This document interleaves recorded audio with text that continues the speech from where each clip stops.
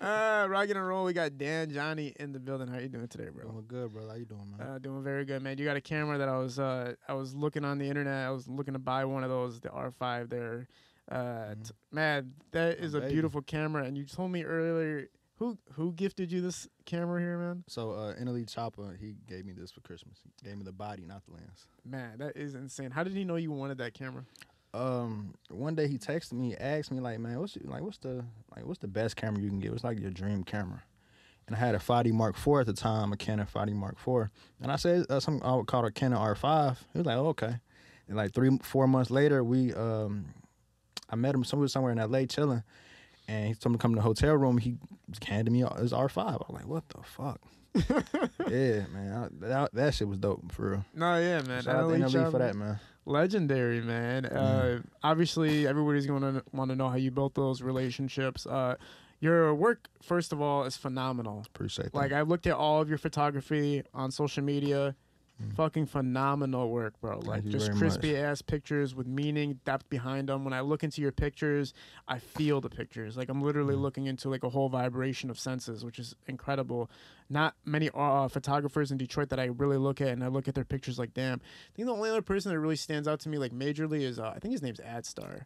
The GOAT. Shout out Adstar. He's a motherfucking GOAT. Yeah. Somebody I look up to. Yeah, Adstar is great, man. Let's rewind to you, though, real quick, man. Are you from Michigan? Yeah, I'm from Davidson and Dexter on the west side. Okay, cool, man. Just talk about a little bit about growing up in Detroit for yourself. Growing up in Detroit, my grandparents raised me. Dad wasn't there. Mom was on drugs, so it was stressful. But going with your grandparents was the best thing in the world. Then I moved to 7 Mile and Ryan when I was like 17. And at 18, that's when I first picked up a camera while I was over there living with my mom's. Okay, cool. So what gravitated you towards film and photography?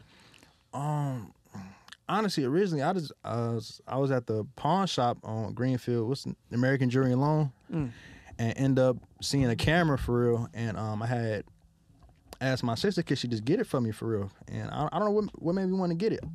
Oh, the iPhone 7. It had portrait mode. So I used to take really good pictures on that. So I always told myself I wanted a camera one day. So I saw it. It was like for $150, Canon T5. I had my sister go buy it for me, and she bought it for me for $150. Then it started from there. Damn. Doing prom shoots.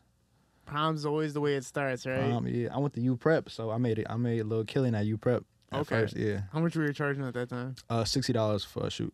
$60? For a prom shoot. How many were you doing a week? A week? At that time, I had like 4 weeks, so I made like $240. Like my first 2-3 weeks, I made $300 my first 2 weeks with my camera. So it was like the most money I didn't made on my own for real, like outside of a job. So you went straight into business with your camera the minute you got it? Yeah, immediately. Not knowing what to come from it, but I just carry around with me everywhere, and people think I was a photographer. And I'm like, yeah, I'm a photographer. Then they was asked how much you charge for a shoot. Now it's $60-$70. For people who don't know, obviously everybody knows, but there's auto and manual, right? If you have auto settings, your camera kind of configures what the best shot is for that moment. If you do manual, you actually have to set the settings yourself to get the best picture. Were you shooting auto or manual when you first started? Man, auto like hell. Auto like a motherfucker. Everything was auto. Yeah. I had the little SD card reader that go into your iPhone, so immediately after the shoot, I'll take my SD card and give you every picture I took from that shoot, no matter if it was, I didn't look at them, none of that shit. I just gave you everything, and they just liked it because I was fast with it, and that was it. Yeah. People always complain, right? Like the client's always going to complain about the pictures or anything. That did you get that in the beginning, or did people just go like, "Fuck it, it was $60"? Yeah, people fuck it was $60, and you know what I mean. And to the average eye, it was a good looking picture. It was better than the iPhone, you know what I mean. And $60 ain't much to like take back, so it was like, yeah, it's fine. And I worked really, really hard on the composition and all the studies early, so it was really worth more than 60 once I really got good at it and everything. But yeah, so how long did it take you to develop your craft to a point where you were making a little bit more money? Probably like a year. Probably after I got that T5, I begged my grandma to help me get the 60 Mark II, because I feel like I grew out of the T5. Then once I started getting that, and people started seeing the camera, that camera with a full frame, I got more love a little bit for so it got better. From going to from proms, what was your next escalation in business? Like, what was your next demographic of making money? I don't know. I ended up going to college after that, and I just know I wanted to be a photographer taking pictures. I didn't know exactly what route. I was doing weddings, and I was doing prom shoots. I was doing dog shoots. I was doing baby shoots. It's everything. I just know I didn't want to do no lingerie naked women type stuff. So what's wrong with this guy? This is the number one thing. The boudoir photos is the number one thing I would have been trying to do, man. I mean, yeah, it was cool and all, but my homeboy Jet Set had that on lock. Like, he had that whole game on lock. So I'm like, and it was just boring. I didn't want to be no studio photographer. So I ended up getting my niche, I guess, in hip hop photography or industry photography. Yeah, I was shooting. So my first camera was a big ass camcorder that came up to here when I was 12. Right? Transitioned to a JVC camcorder that was this big. It was on tape. I thought what I was getting was a digital camera at one point when I got a Canon, but it was an analog camera still. Shit. So you still had to plug those bitches into a whole adapter to get it into the computer to edit it. Damn. And then Canon Power Shots. I was doing all the bullshit. I still have a whole box filled with all of my old-ass cameras. I probably had like 15, 20 old-ass cameras. Damn. And then I graduated to the T2i. Yeah, damn, T2i? That was my first camera. That was a DSLR. Was the T2i. And then they had a whole website. It was a vlog website where it was a bunch of T2i owners, and we would just talk about the camera like it was the greatest thing ever. Because this was when DSLRs were coming out, and you could actually feel like a professional, even though you still weren't. Yeah. That's not even a pro consumer camera for real. At that time, it was. I feel I understand. It felt like it was, but it wasn't for real. But it felt like it was. It was just like anyway. On that bullshit, and I was shooting with that bullshit for a long time. I was making no fucking money, dude. Really? I was shooting music videos. I shot a music video for Nolan Presley, who happens to be 2 Chainz' producer at this moment. But we were just shooting music videos with this T2i and posting it. At the time, everybody thought this was like crazy quality because it was like the only thing you could get for real that wasn't $1,000 plus. Yeah, you know what I'm saying. Talk a little bit about your graduation of the camera. What camera did you go to from? You said what was your first T5? Yeah, T5. Then from that, I ended up getting a 60 Mark II on credit at Best Buy. Then after that, just pure off credit. Yeah. How much was that? That's like over $2,000, wasn't it? Yeah, over $2,000. So I was paying what, $150, $200 a month, like for a while to pay that camera off. Okay, cool. Yeah. Then after that, that camera got stolen in Atlanta. Then I'm getting a 5D Mark IV from Facebook Marketplace, and actually, this brother right here, him and my homeboy named Eli, they actually lent me the money for it. When my camera got stolen, they took everything: my camera, my laptop, my drone, and everything. What was the situation? How did it get stolen? I was leaving a Rick Ross and 2 Chainz shoot, and I got back to the office, and we had a bedroom in there, and it was like a long stairway up to the office. And I looked at my camera bag in the back seat. I'm gonna leave it there for the night, and I'm get it in the morning. So I went upstairs, and somebody broke in my car and took my camera bag. So that's like horrible in Atlanta. They breaking the cars like a motherfucker out there for sure. And I know no better. And I walked outside sick as hell. I just saw all my shit over the floor and see my camera bag. I feel like I had no purpose in life. I'm like, shit. You know what I mean? But this is around like the pandemic and shit. So I had to come back to my homeboys. I'm like, hey man, I heard y'all up in the city. I need some help get my camera back, man. I heard y'all up in the city. So shout out my homeboy Tay and shout out 10K Easy. People don't understand the value of your camera when you're an independent cameraman and you're not making much money. When I was shooting music videos like 7 years ago, I didn't have too much money to my name, and I had a really expensive camera. Yeah. And I remember my partner at the time was like to me, bro, you realize if anything that goes wrong with that camera, if it gets stolen or damaged, the business goes under. Yeah. I'm like, bro, damn. Like, if my camera, he was right. If my camera breaks or something or somebody steals it, my business is done with. I can't afford to get another one. Yeah, and the time you have to wait to afford to get another one, your clientele is going to be gone by then. Yeah. Let's not skip around, though, because you just said you were with Rick Ross and 2 Chainz, obviously. Let's get back to college. Let's get back to the T5i and upgrading it at that point. What was the progression like? You're shooting proms, you're shooting weddings, you're doing all that. No offense. No, that's cool. Kind of bullshit. Like, the shit we all have to do that shit. Everybody. It's how it starts, man. It starts. You start with the family first, right? Yeah. Talk about the progression of that. What was your first moment where you actually felt like, damn, I feel like this matters to me? What was the first project that you felt like actually mattered to you? First project was I got able to assist my homeboy Justin Millhouse. He's a big photographer, my mentor. He did a cover photo for Andre Drummond for Our Magazine, and he helped me assist him for that. And my name was actually able to put in the magazine as a photo assistant. Cool. And that was like the biggest thing in the world to me because I never thought I'd be able to go that route. Then everybody in this room. Like, I was in college and stuff. My homeboy James, I took a good picture of him in college and practicing with my homeboy brother Juan and Sam and everybody. It's like my friends, for real. And it was just so fun. It was just so fun to me. What do you think made him select you to come help him with working with an NBA player? Because I really wanted to learn. I was really hungry to learn. I would like call him up every day and ask him about certain stuff I didn't know, stuff I could just Google, but I wanted to ask him, and I was just really, really hungry. And he's somebody I looked up to and wanted to be, because he had like 9,000, 10,000 followers on Instagram as a photographer, and that's, you know, that's crazy. He's getting booked for Dubai and stuff, but he was a lot older than me too. So I'm like, man, I want to make it to that level, so I want to be around as much as I can. Yeah, and he knew that you were. What did you do on the set? Like, how did you help him? I was holding a reflector, holding reflectors, and put together lights and everything. You know, going to get water for people and everything. If anybody needed, just, you know, being an assistant and breaking down the backdrops and just anything you need, I was right there. Cool, man. Yeah. So everybody kind of has that breaking moment. How did that help you with your future of photography?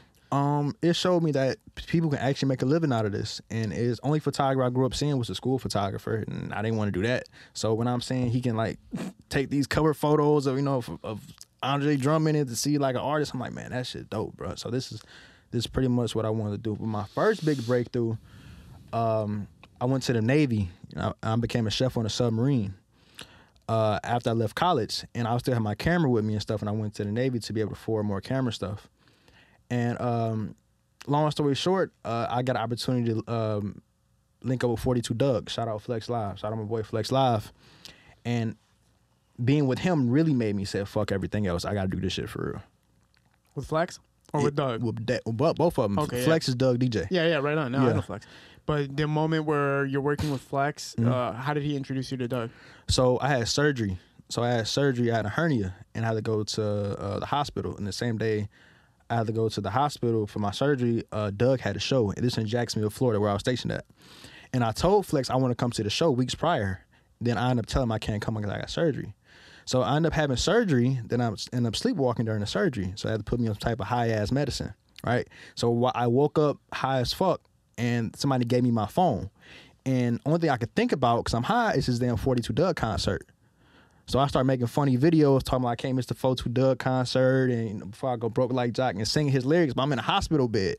So I posted it, Flex see it, he laughed, and he posted it, and Doug saw it, he reposted it and used his promo for the show. Then Flex like, hey man, you gotta come through. They said you gotta come through now. He said you should bring your camera too. I'm like, that's a good idea. So I ended up pulling up to the show and sorting the motherfucker. I just had some shit taken out, you know what I mean, and pulled up to the show, took pictures of Doug. Then he said, Flex said, come back to the hotel. We waited in the lobby. I came back to the hotel, and my favorite rapper right there, 42 Doug, with him and people he with and everything. I'm taking pictures, and I sent it to his manager, took a picture of the manager, security, took pictures of everybody in his crew.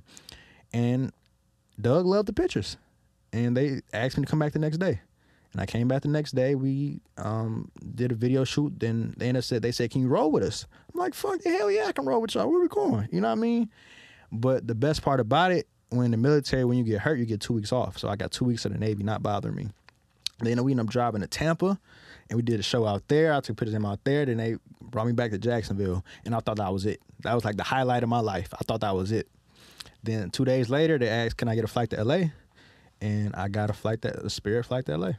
Wow, man. Yeah, that changed my whole life. One day I was in the hospital, and 3 days later, I'm, you know what I mean, in a super huge mansion with CMG. Man, wow, man. Yeah, like kind of before we even got on here, we kind of talked about how when you put enough effort, those lucky moments kind of come through out of nowhere, and you execute. Yeah, hell yeah. You show up, and then you could build a future off of those moments. Absolutely. Showing up is the most important part, but the process of getting ready before then when nobody's looking is the most important part, because if I was just looking for opportunities but not preparing for it, then so be it. You know, it's really not going to come. But the whole thing, I was preparing, not knowing that this opportunity is going to happen, but I just wanted to become a better photographer, not knowing for what my theme would be, but it was to be, I guess, for musicians. Yeah. That's why I always tell people, just show up.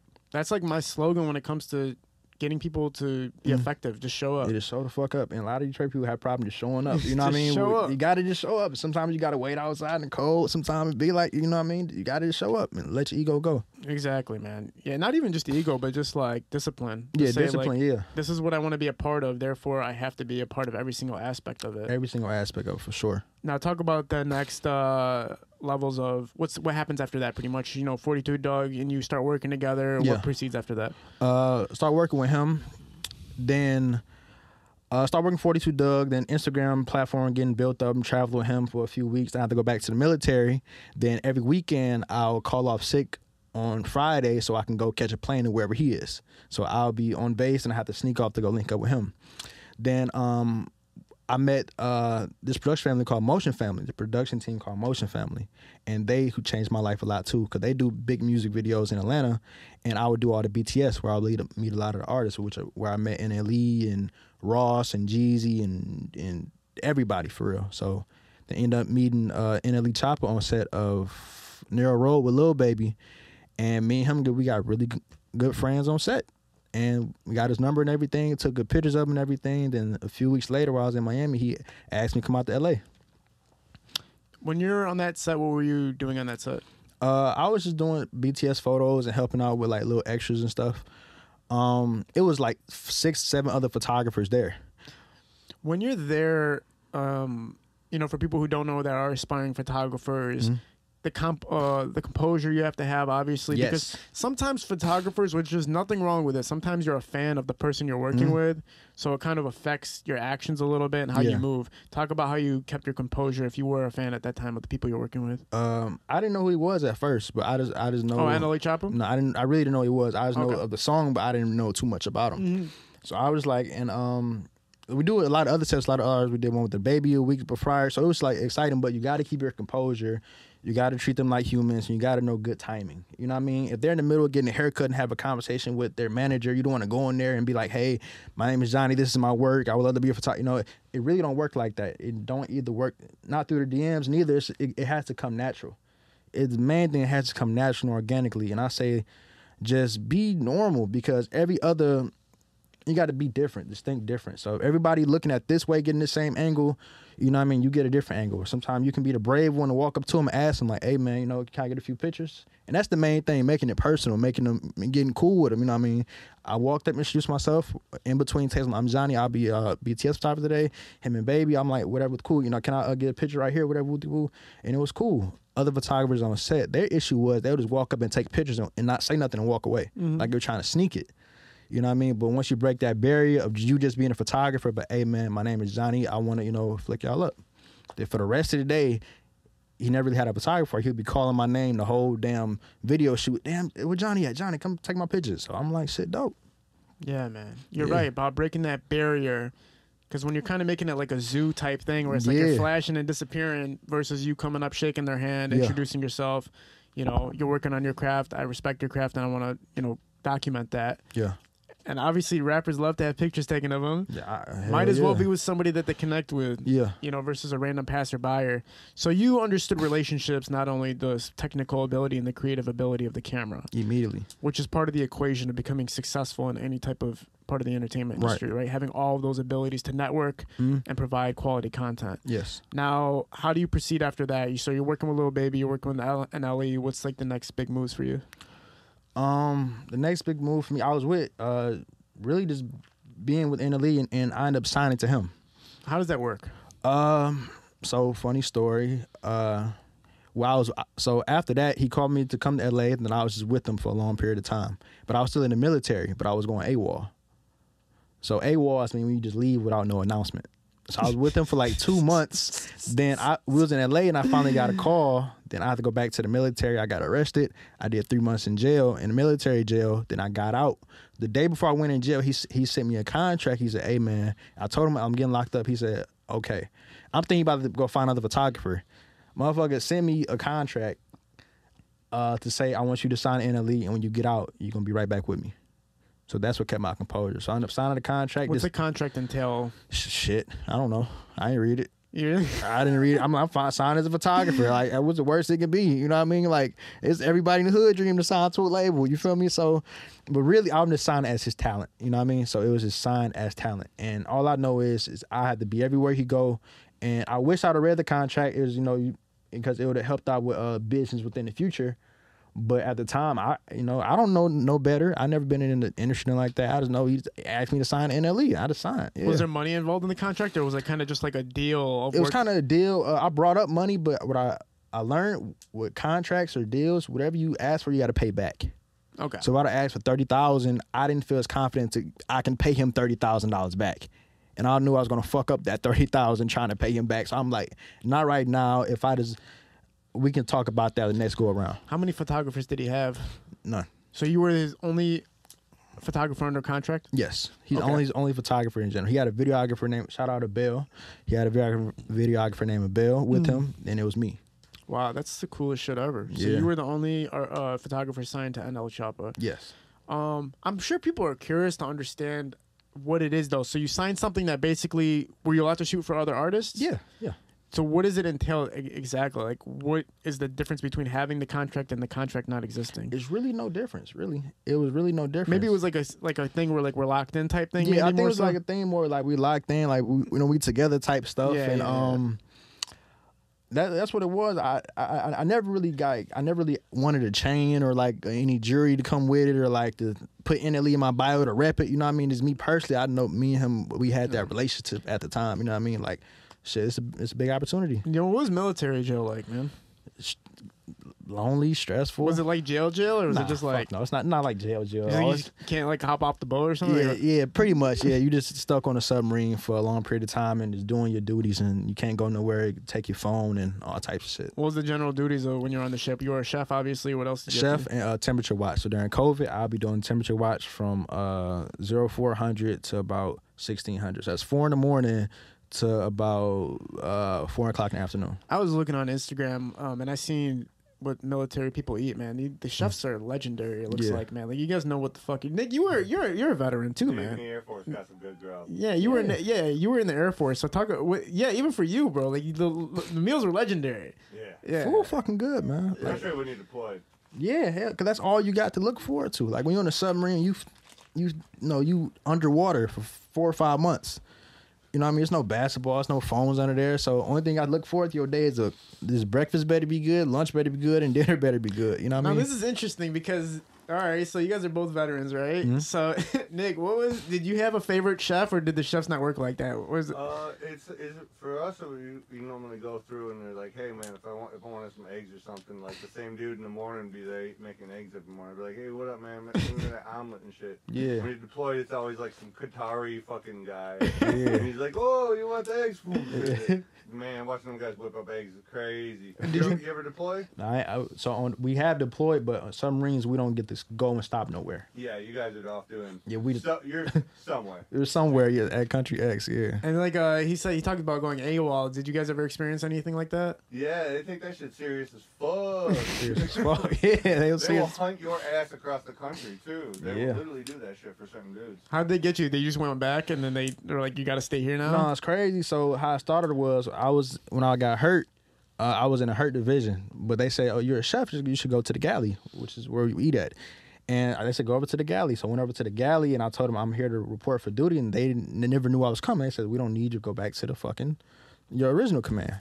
So one command thought I was here, another command thought I was there. Then next day I woke up late and nobody called me, and that's rare as fuck. Like, if you wake up late, then you got somebody banging on your fucking door. And it didn't fucking happen. Nobody called me. It was no nothing. Then I'm going to stay home. Next day, I oversleep again. I'm like, fuck, nobody bothered me. I'm like, shit. Then I did it for like 3 or 4 days straight, and nobody was bothering me. Then I got a call from who I got a call from? I got a call from Choppa to come out somewhere, and I just went out there, and we was out there for a long fucking time, and I was just like, I was gone for like 2 months. So I got caught right around this time. So before Christmas break, they do like a muster for everybody. So they asked the command, oh, how's Carpenter doing? Like, who the fuck is Carpenter? And like, we just sent them over there 3 months ago. No, you didn't. So it's a whole bunch of frantic shit on base, like, where the fuck is Carpenter? Then they look on Instagram, and I'm at and literally the same day they call me, I'm at Tupac's house. for this picture photography video shoot, sitting in the Lamborghini, they called me, and I just see the area code. You never forget the area code of the base you're at. I'm like, damn, that look familiar.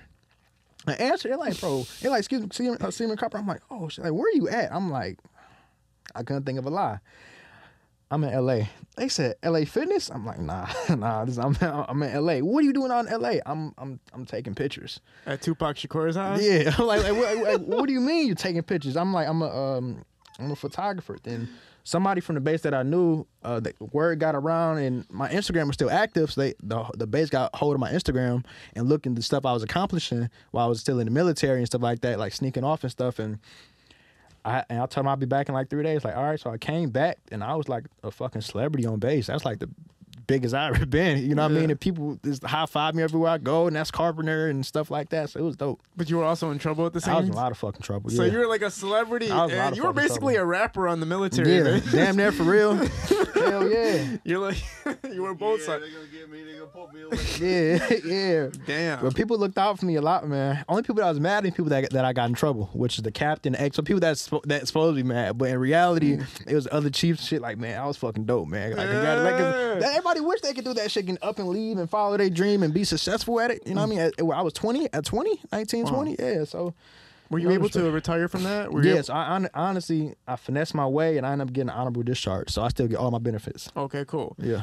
So this experience of being at Tupac's house.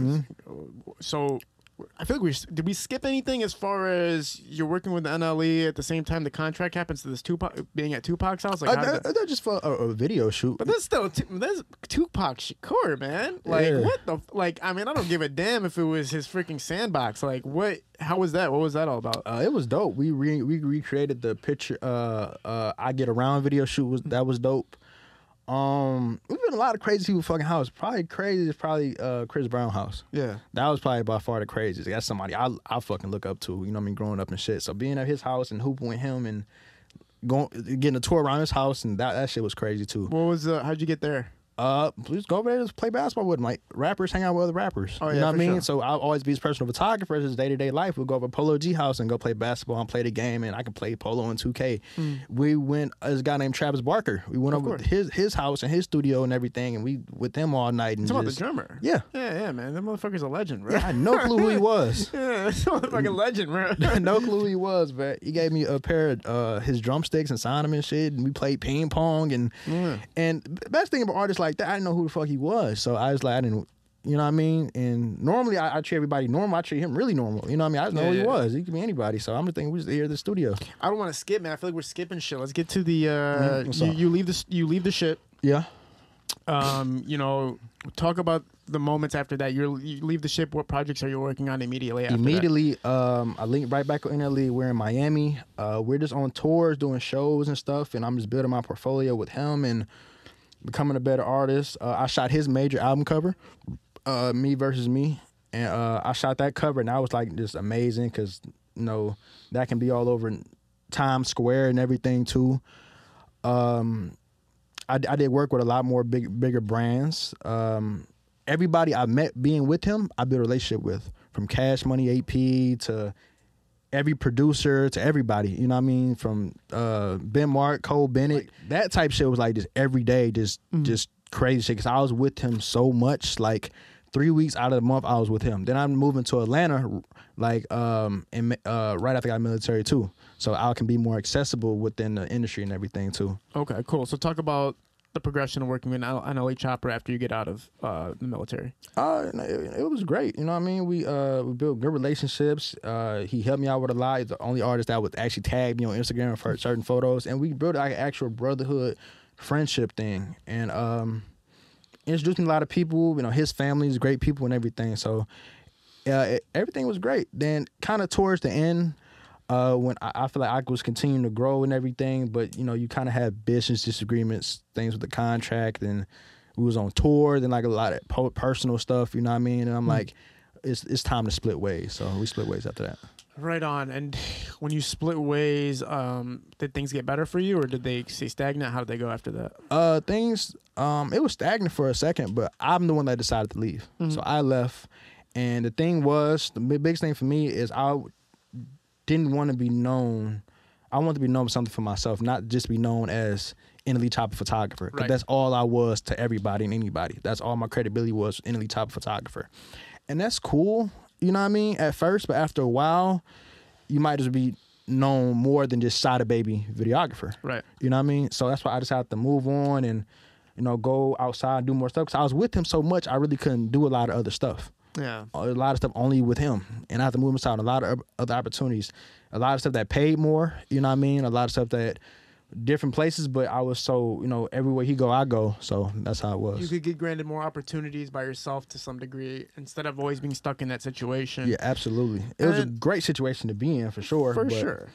I remember when, damn, man, I got fucking mustard stains on my pants. I remember when I was shooting for Sada Baby, because we started working together in 2017. So at first, I mean, just like you, when you meet somebody, you don't know who they are. Yeah. And so when I met him, I had no clue who he was at all. And that's kind of what made our relationship end up working, because we met each other in a genuine person-to-person basis. It wasn't off the internet.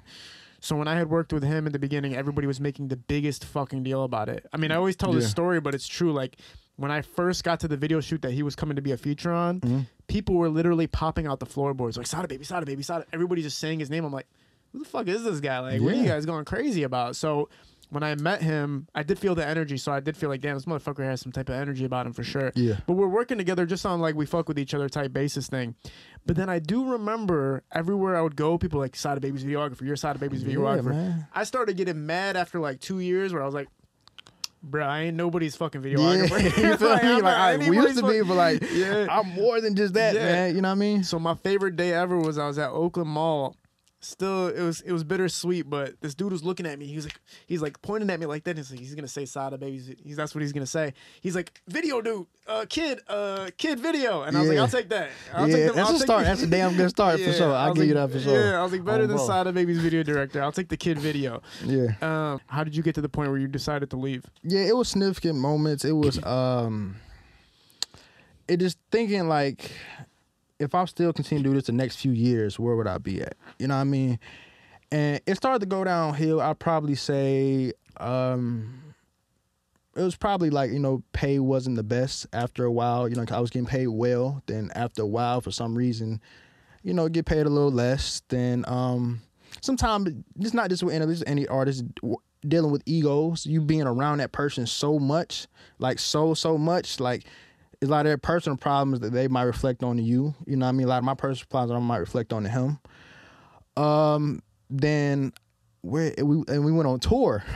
We went on tour, and this is his first tour and everything. And it was just some business issues we had. And a lot of emotions built up on tour when it's just a bunch of guys on one little, not even a tour bus, but a Sprinter. It's a lot of frustration and stuff. And I'm just saying, looking farther ahead, I feel like me and him hit the ceiling. I came out with a book for him and everything, shot his album cover. You know what I mean? I got 50,000 followers on Instagram, and I feel like we've done great things. And after a time, I just didn't feel it as appreciated. You know what I mean? So I feel like I'm just going to move on from this. And also, I didn't never want to be connected to one person, because, like, your reputation kind of lives on top of theirs when you guys are way too connected. So anything that happened to him, people will call me about, because that's my friend, that's my brother, but at the same time. But if I'm so, if you're not hot right now at the moment, you know what I mean, then I don't want that to have to, affect our business, you know what I mean, at all. And that was like just the main issue. I just wanted to be known as damn Johnnie, not as his photographer. And it worked. Like it's crazy. I've took pictures with other photographers that recognize me and look up to my work. People DM me all the time and say they love my work and everything. And it's the best feeling in the world. It's the best feeling in the world, man. Now, when you leave, you said stuff stays stagnant for a little while. One thing I want to ask is this. Like, I know when you're working with, let's say you're working with NLE Choppa, you're going to tour and you're going everywhere, you're meeting famous people like Chris Brown and everything like that. Yeah. You can't just go up to them and say, hey, can I take pictures of you so easily, right? Because you have to respect the artist that you're with. Right. Was it like that, or was NLE like, no, go do whatever the fuck you want to do, go work with whoever the fuck you want to work with? Yeah, just go work with whoever you want to work with. And if I'm around him and everything, and we in the studio with Polo, I'm like, hey, what's up, Polo? Whatever, I'll flick you up real quick, get together, or get pictures of them together, you know what I mean? But the thing is, it's not always about having them pose, but it's about catching moments they're not going to notice. They're going to look back on, man, like they might have been laughing at that time, you know what I mean? But there's any room I walk in, I make sure it's okay. Could I get pictures of y'all? And once you go from there, it's cool. So NLE was cool with you taking pictures and networking. He's pretty cool with you, like opening up horizons and working with people. Yeah, absolutely. Because before I met him, I was still working with other artists. I work with Von. I work with the Baby Thug and all them and everything. So do they connect? So now you build the network, and I like how you said you reached the ceiling with each other, right? Like, so you couldn't really benefit anymore off of him, and he couldn't really. I mean, for him, it's like I want you here, but it's not working out anymore. Whatever, you left obviously, but for you, you knew you hit the ceiling. Which is again like a very I guess what's the word for it? That's a very courageous decision. A lot of people don't have the guts to leave somebody that's at that stature in the game. So you had the guts to do it. You leave. Things are stagnant for a while. When did things pick up again? When I started going outside. So I was with them so much. I'm used to just getting phone calls and flights. Hey, you coming here this week? You coming here this week? You know, we're going here. Then once I go back to Atlanta, I'm on my own. I'm just used to phone calls coming, and I don't like going outside. I don't like going to party. I don't like going to clubs. But you live in Atlanta, you want to connect. That's what you got to do. You know what I mean? Then also being a photographer artist kind of hurt business for me. 100%. You can't do everything, right? No, not I can do everything because where the money is, like artists don't pay a lot when it comes to photographers. That's not going to be where your main source of income come from. So I was let everybody know right now. Photographers, if you're a photographer or artist, you normally don't make a lot of money because normally younger people, it's what you built from those connections that you're going to make your money from. So I had to start going outside. Like in Atlanta, you can't just sit inside and not do nothing and everything. You know what I mean? So I had to start going out to clubs and, connecting with other people and everything and start doing my own self projects, you know what I mean? And building stuff of my own. And that's really what it was from there. I started doing like own self projects and hitting people up and kind of starting from like the beginning again. Wow. Financially, were you okay? At points, hell no. Damn. Fuck no. You know what I mean? But that's only person fault that is mine. You know what I mean? Because when you think you be around these people and everything, and because I'm with NLE, I don't have NLE money. I'm fine now. You know what I mean? Just because I'm with this artist and a lot of people in certain camps, everybody not rich.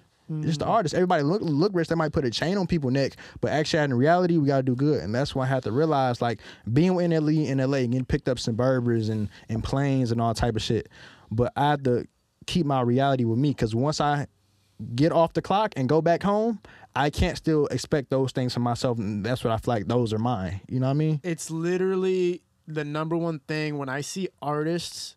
Well, sorry, when I see photographers and videographers stuck on a celebrity artist, I'm always like, bro, please let me know that you know what's going on in the back end for yourself. Yeah. Don't think that because you're working for this major celebrity that you're going to be straight. You're not going to be straight just because you're working with them. That's an illusion you can get caught up into, too. You could be working for a famous artist and think, oh, I'm the shit now. I'm working with this dude. I'm straight. No, you're not straight, bro. You're just riding that same wave, whatever wave they're building, and you're helping them build it, and you're building it with them. But that does not mean at the end of the wave that you're going to see anything substantial as far as financial stability. Exactly. And like, so you can't ride the wave because that wave can go down too. Then that's why you got to start building something of your own. To catch up on your own. But you can't just build up artists. You want something for yourself. Yeah, I mean that's I had a photographer hit me up one time and he's like, not to toot my own fucking horn for a second, but he said to me, he's like, I remember when you were shooting music videos, and he's like, I want this guy to blow up. And he's like, you created your own lane after that. You started doing music reviews, started doing podcasting, you started making skits, you started breaking out into the scene on your own. And I think that's the only reason you can look at me as L and say like, okay, that's kind of how you're supposed to break away and do it on your own. You have to find a way to significantly pivot. Yeah. Right? Now, how long did it take you to pivot? How long did it take you to create your own direction and wave? Before I said that, I said if anybody, you did that, did it the best way.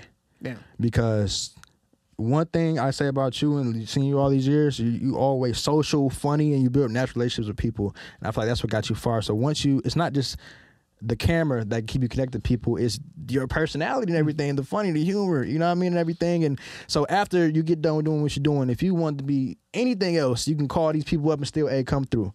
So I feel like kudos to you, and that shit is dope, man. That's something I want to do. Appreciate that. I really do want to do. I mean, that's what we're here for right now, man. Get your face on the camera. Yeah, that's what you got to do sometimes. But what's the question again? So basically, what do you feel like was the moment? Did you have a pivoting moment after the stagnation, or what was the moment where you really felt like, okay, I'm sparked, I'm back on my game again and things are moving? I was at the mall one time and I didn't pick up my camera for like 4 days. I ain't picked up my camera in like 4 days. I'm just out chilling, not doing shit, just waiting for a phone call.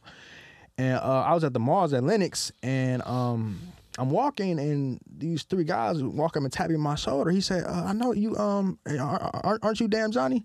He said, yeah. And he put out his camera on his back, like, bro, I'm a big fan. Like, I love your work and everything, man. He said, you know, what you got planned next? You didn't really post much on Instagram. What's going on? Like, could you like be my mentor? Like, just he was just very supportive.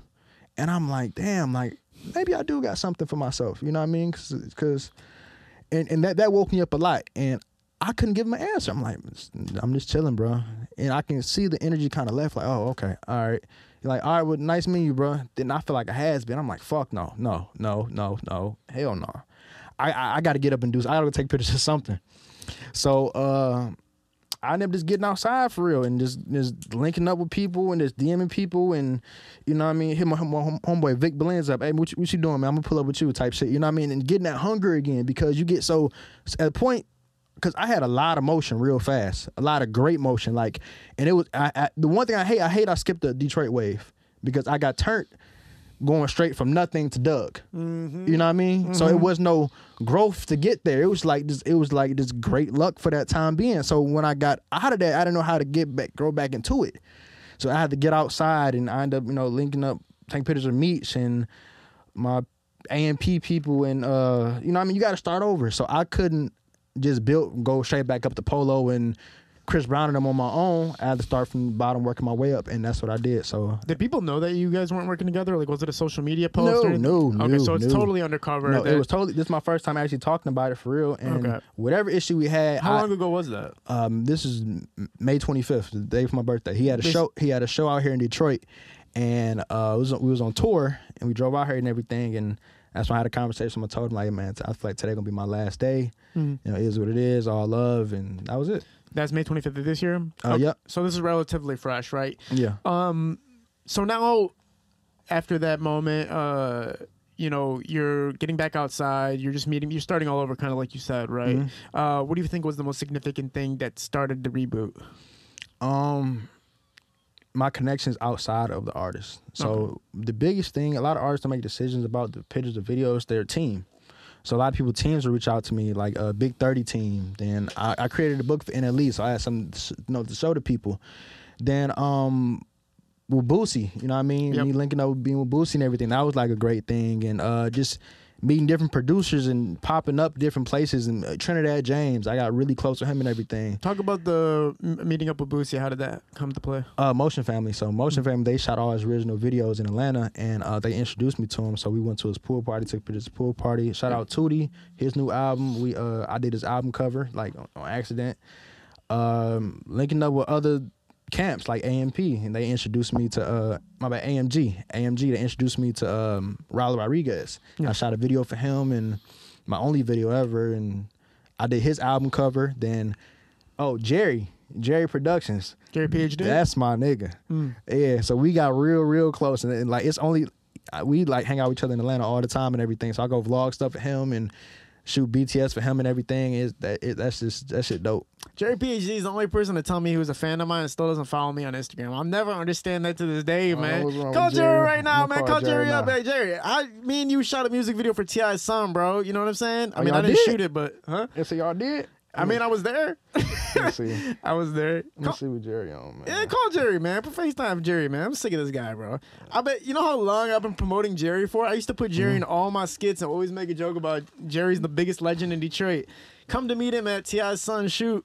He goes, I'm a huge fan of yours. Bitch, why don't you follow me on Instagram, son? Goddamn. What's going on, man? Jerry. Jerry, it's Kid L, man. Where you at? What you doing, bro? Jerry, you know I need you on the podcast immediately, bro. We can put it together. That doesn't mean no, man. Is it a yes or no? Are you coming through? Make a promise right now. I'm gonna hold you to it. I'm gonna post this if you don't do it, man. I mean to put you on the spot, gang. I got some shit to talk. I might gotta come on there. Okay, all right, bet. I'll take that. Appreciate you, Jerry. Hey, tell us about your boy real quick, man. Shout out your boy real quick. My nigga Johnnie the GOAT, man. He take the best pictures around this motherfucker. Can't nobody fuck with him. Bro, For sure, Jerry. I appreciate you, man. I'll be seeing you soon. It's a Jerry. I'm gonna be back in the A in a few days. I'm gonna tap in with you. All right. Jerry PhD is a legend, man. He, you know, it's funny because I was chilling with Kiefer. You know Kiefer, obviously. And I was chilling with Kiefer and RJ Lamont, and they said that Jerry PhD was the first person to get a call to shoot First Day Out for T Grizzly, but he didn't. I mean, he just missed the phone call. So that's how quick. That's how quick like that changed. Opportunity to go. Right, but look how fucking even. Think about how like significant it is that he didn't even need that to get as big as he got. Like the motherfucker got huge. Do you look at him? Did you look at him on your come up? Did you look at him while you were on the rise as inspiration? Or? Hell yeah, because he's from the city. Like I never really shot music videos before, so I only done pictures. But looking at him and like. That's a videographer, but he damn near looked like a rapper. You know what I mean? He's like a legendary, and growing up and hearing this, it's a Jerry production type shit from Try Me and like and On My Mama from Cash Kid and a bunch of other fucking songs in the transition to go to Dirk and all these big fucking names. Like that shit is amazing, man. But people don't realize Jerry been in this game for like 10 years, 10, 11 years. Any videographer, bro, he's been doing this for 10 years. You know what I mean? He started off in high school, so it's all about the time you put in too. You know what I mean? Like it looked great now, but back then Jerry was working his ass off. He told me never went out to like the clubs or parties and shit. He was in that bitch studying his Sony and whatever software he was using and shit. Like, and they're really locked in. And now he fucked up the whole video, like the music video industry now. He's the closest person we have to Cole Bennett. Yeah, hell, fuck yeah. Like he's the views he getting is way more than anybody's because he's showing labels that you don't need these Hype William type $80,000, $90,000, $100,000 budget with these super huge cameras and shit. You know what I mean? He made it cool to like, hey, I'm just gonna get this DSLR and you know what I mean, with a major artist and only do in-house, you know, type shit and make it dope and make it look way better. You know what I mean? Yeah, man, for sure. So yeah, 100%. Shout out to Jerry. Yeah, shout out to Jerry. Come on the motherfucking podcast, man. But yeah, no, shout out to Jerry. He definitely inspirational as hell, and especially one thing I always told people. I mean, I know I'm talking about money a lot, but it is important for people to make money while they're doing this. And one thing about Jerry, people didn't realize is people would come out and be like, "I shoot better videos than Jerry. Why don't people come shoot with me?" I'm like, listen, not only does Jerry shoot phenomenal music videos, right, but guess how many people are going to see that music video when it drops? Yeah. And guess who some of those people are that are going to see that music video when it drops? Top names mixed in with 100,000 fan base are going to see it. So it's not only about the quality of your content, but the network of people that you're going to have to view that content afterwards.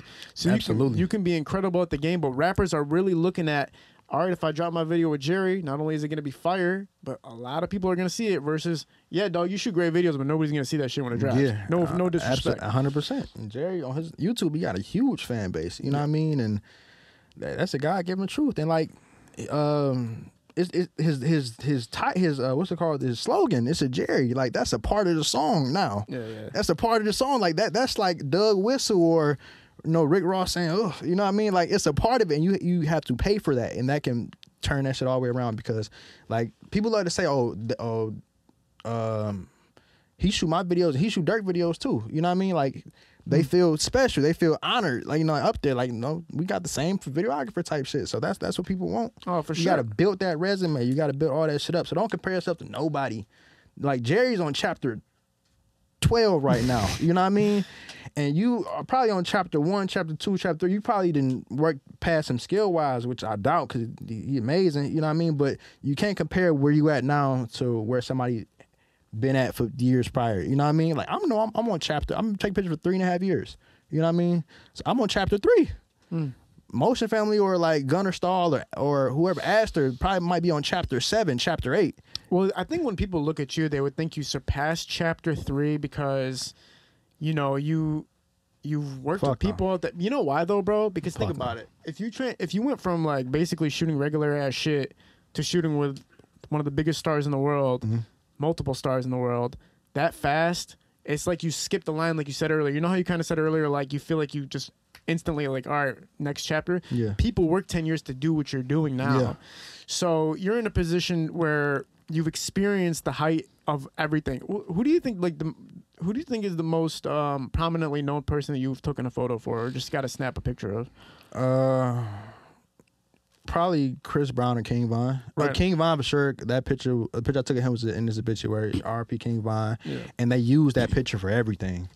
Thug, but also it's about, I say Von because it's about the picture you take of people, but a lot of photographers take pictures of rappers, but the rappers don't ever see it or get a chance to use it. So I just really count of like the pictures I've got that they look into the camera and they see it and repost it and acknowledge it and keep it in their phone, so it's something special. Yeah. So I say 100% King Von. Shout out King Von. Yeah, shout out, rest in peace King Von, man. Legendary that you were able to use something that's timeless now, right? So it's probably going to be used forever when they talk about him. Yeah. Like you said in the obituary and everything like that. Yeah, man, when you think about working with those people, I always tell people, like, you're never going to be in rooms with people or be able to work with those people if you weren't supposed to be there. You know what I'm saying? So you were capable and you were competent enough to be in those situations. That's why I don't think Chapter 3. But moving along from that, man, now you were rebuilding yourself. This wasn't too long ago, May, right? So that's like less than 7 months ago, whatever the fuck. Talk about what you've been accomplishing thus far. Like I said, I came out with a book and everything for NLE tour after that. Then really it's like just a lot of cool milestones for a lot of people I worked with, relationships, and just overall just a mental break I can get for myself and see what I want to do for the future. You know what I mean? And actually getting to the point of me kind of growing out of the whole artist thing and becoming somebody photographer. I want to go bigger than that. You know what I mean? So I want to start doing YouTube next and start making courses, you know, and travel the world. You know what I mean? Because I've learned a lot being with Choppa and everything too. But it's been a blessing. Like I shot Sway Lee and I helped out shoots with Sway Lee and Boozy and it's everybody for real. So I don't really know. I'm still trying to actually figure that shit out, but I got a plan for sure. I mean, bro, you're surrounded by the greats. You know what I'm saying? So you're gonna be a part of that eventually. You know, just about keeping it up. You know, for a 4-day break you took. It was only a 4-day break you took, right? Mm-hmm. And was this a time? Did you think about stopping it all, or was it kind of just like, let me just take a rest? Nah, I'm thought about stopping. I just ain't in my mind. I just didn't have shit to shoot. I was used to people. It's so crazy though. It's like you're working with the top dogs, and then all of a sudden it's like you don't. You know, you figure people be banging at the door. To work with you. No. Like artists was a little bit, but you got to market yourself. I wasn't marketing myself. That's the main thing. You got to market yourself, and I really wasn't making no money at that time because. Even regular people, that's where most of your money might come from sometimes. They didn't want to shoot me because they look at my fucking page. I know he charged too much. He's not gonna DM me. You know what I mean? He's not, whatever. Like I say, like if you want to do a photo shoot, you can do a photo shoot with me. You know what I mean? No matter what I charge, just ask. Like I know when I come to Detroit, I know everybody here isn't like have label money. Just whatever you want to do, a vision. If I like it, let's work and let's do it. Yeah, it's an interesting time. Lace Visual. I don't know if you're familiar with Lace Visual. Yeah, Zay Primo. Yeah, shout out Zay. Yeah, he came out with the whole thing about how, you know, artists are only willing to really pay $500 for like a music video or like a really crazy ass photo shoot. And that's like the market right now. You know, as great as your quality is, it's like, you know, either you're generally speaking paying $500 for a good video, a solid video, or you're going to Jerry PhD money. You're spending 5-10 racks minimum, like to get something going. How do you feel about the market right now? How do you feel about sustainability when it comes to being a photographer right now in Detroit? Sustainability is hard, especially it's getting better for photography in Detroit because at least for rappers and stuff, because the rap game is growing too. But I feel like Detroit getting a lot creative. Shout out Jet Set. You know what I mean? He made his own lane with that. But you got to make your value go up. I learned it's just not about how good quality your work is. You got to make something different from it. People got to get something else out of it too. Like, okay, for example, if Lace, right? I've never been on a video set for Lace, right? But what does the video set provide? It's like the idea is the treatment's only just pull up to this bando and shoot this scene, whatever with the rule, or you actually or is he actually directing it with somebody else shooting it? You know what I mean? With a production manager, you know what I mean, with actual budget and layout. Are you blocking off streets? What makes your video worth more than just $500? Not just your quality. You know what I mean? If I pull up, is there food at the video shoot? Does I have a paper layout? Like I've been on major sets like with Cole Bennett or Ben Mark or Motion Family, and you can tell, okay, this set is worth about at least $8,000. This set at least worth $60,000, $80,000. You know what I mean? So I feel like a lot of videographers, even photographers, just yeah, of course, make sure to work the best, but make sure your service is the best too. You know what I mean? Yeah. Cole Bennett, man, another person like that was I kind of idolized, not idolized, but his wardrobe's fire, no cap. Yeah. I like the way the motherfucker presents himself. Very chill ass vibes. Hell yeah. Very humble looking vibes, but he's literally the most successful music video director at the budget of lane he's shooting for. Probably is the most prominently known music video director in the world. 100%. And shout out Cole. He inspired me. So that's talk about your relationship with Cole Bennett, man. So we met Cole in Chicago. We sat down and had dinner with him. Cole shot a flow for Choppa and Camelot from a while back. Then anytime we go to Chicago, we go chop it up with him and everything. So we had dinner and I introduced myself and we just sitting there laughing, talking and eating Chinese food and shit. Then I showed him some of my work and told him my same story and everything. He said he was like, no, he was inspired. Like that was dope, brother. So I ended up getting his number. Then I would just, text him. So something I do, I always remember people's birthdays, learn people's birthdays. So when your birthday come up, no matter who it is, whoever artist I'm out from Bronny James or whoever it is, I'd text you a week before what you doing for your birthday, bro. You know what I mean? It's like a little social tactic. And I hit him up like, hey man, you good, brother? How you been? Whatever with the rule. And he's like, I've been good. I said, what you got going on this week? It's I ain't nothing. I got a video shoot in a few weeks. You trying to come through? I'm like, hell yeah. So I end up flying out there and he got me a hotel room and staying with him. I got to go to Lyrical Lemonade shit, and I'm riding in the car with him and everything. We just got really, really cool from that set. What did you guys work on together? What was the project? It was a guy named from Treach. Worked on one for Young Thug artist. It was at a prison. That shit was fucking dope. Then what's the name of the motherfucker that I got black, I got white. What you want? Yeah, Lil Tecca. We did a video shoot for Lil Tecca. Yeah. Everybody's gonna be like, bro.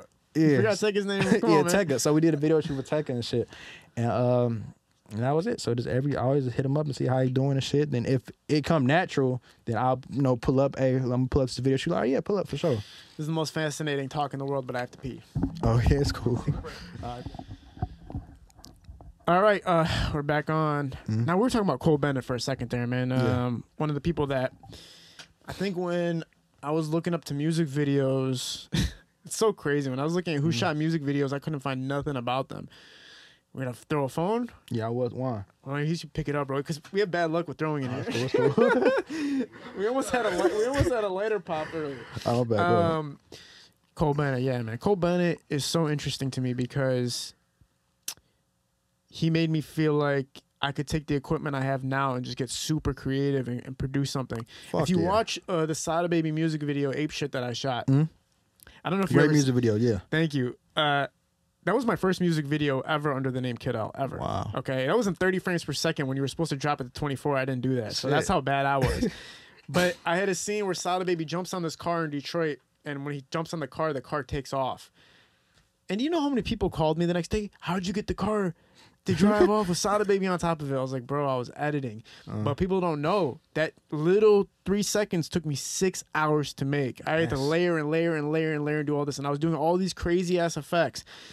The reason I felt honored about that video was because in the comments, half of the comments were about how crazy the video was. Yeah. And I was like, oh, see, that's the best fucking part. Right on. So, I don't even know why the fuck I brought that. Oh, Cole Bennett. So he was the inspiration though, because I was like, damn, you can really take these cameras that don't cost $10,000, $20,000, $30,000, $40,000 and take these sets that cost nothing and turn it into something. Yeah. And so, like you said, looking at things from a different angle, a different perspective. I'm curious to see what perspectives you learned from Cole Bennett. What knowledge did you gain from working with him? 3 major things. One, is to be you.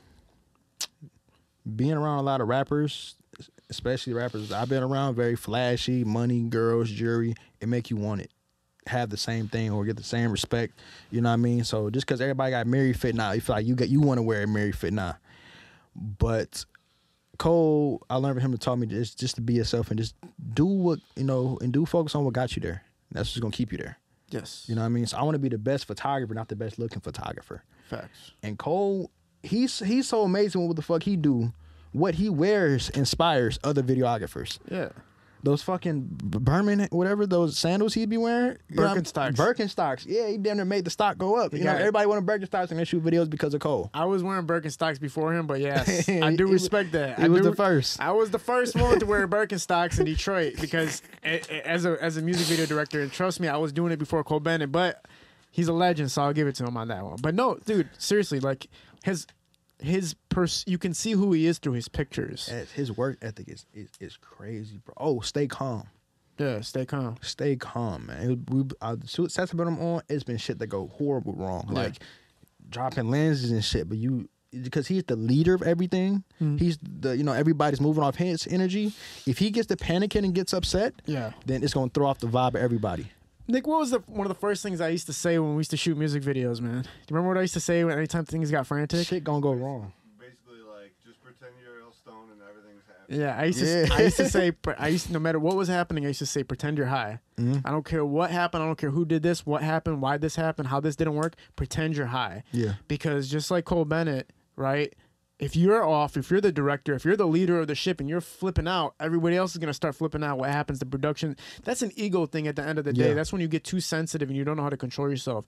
I used to work for a wedding videographer. He was literally the biggest wedding videographer in Michigan. He used to shoot literally $40,000 weekends for one wedding. Shit. Indian weddings, because Indians do like 3-4 days. Yeah. He used to be making 30-40 grand per wedding.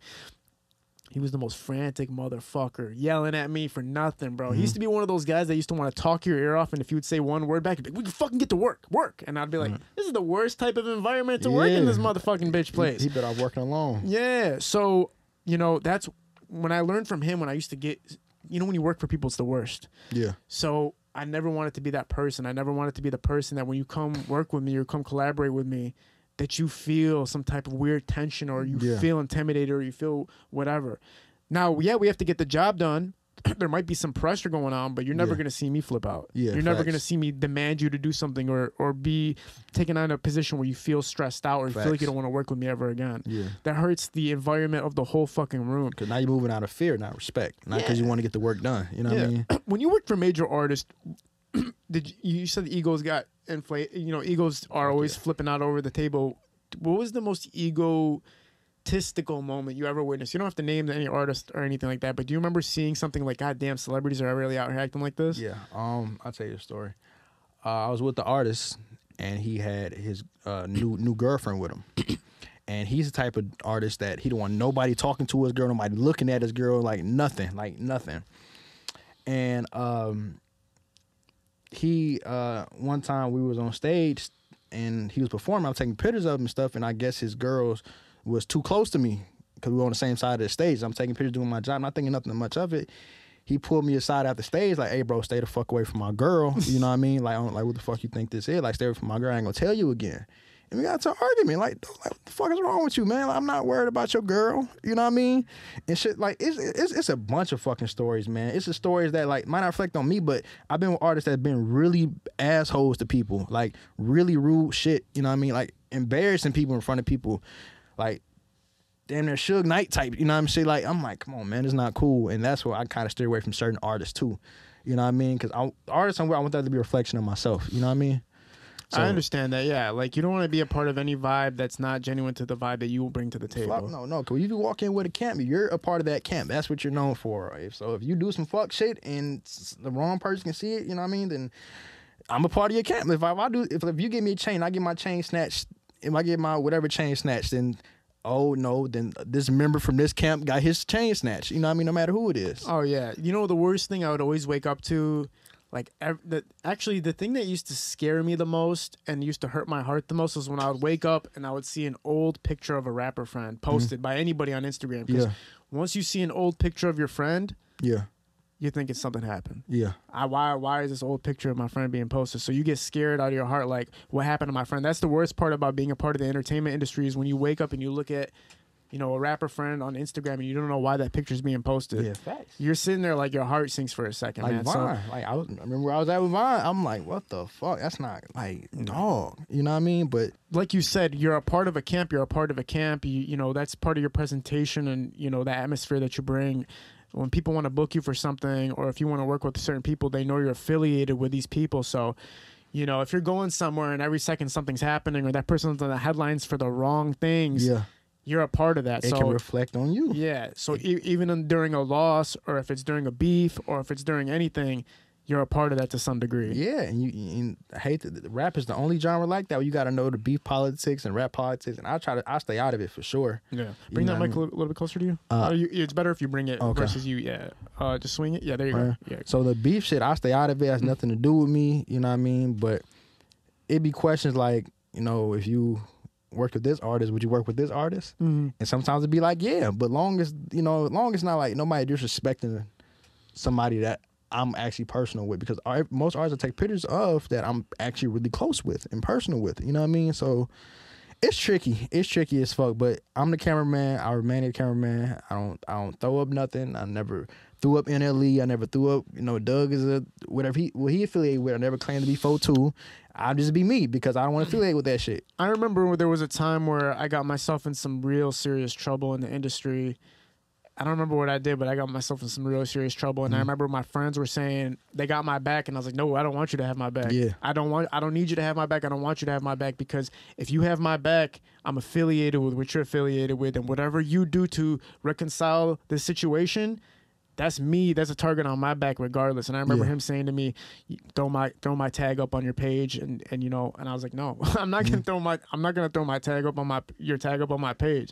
I'm not gonna say that. You're not gonna give me no chain. Yeah. You're not gonna do none of that. And it was a real breaking moment. I was glad I did that, because at the end of the day, bro, I'm responsible for what decisions I make, not responsible for what decisions other people make, especially when other people are reckless. That's fuck. When people are when you're dealing with rappers, man, some rappers are really about that. Some rappers are really living the life that they rap about. Facts. So if you're affiliated with them, welcome to the party to some degree. And so I know what you're saying, where it's a hard decision to make. Like, for instance, let's just say you're working with one major artist and he has a problem with another major artist.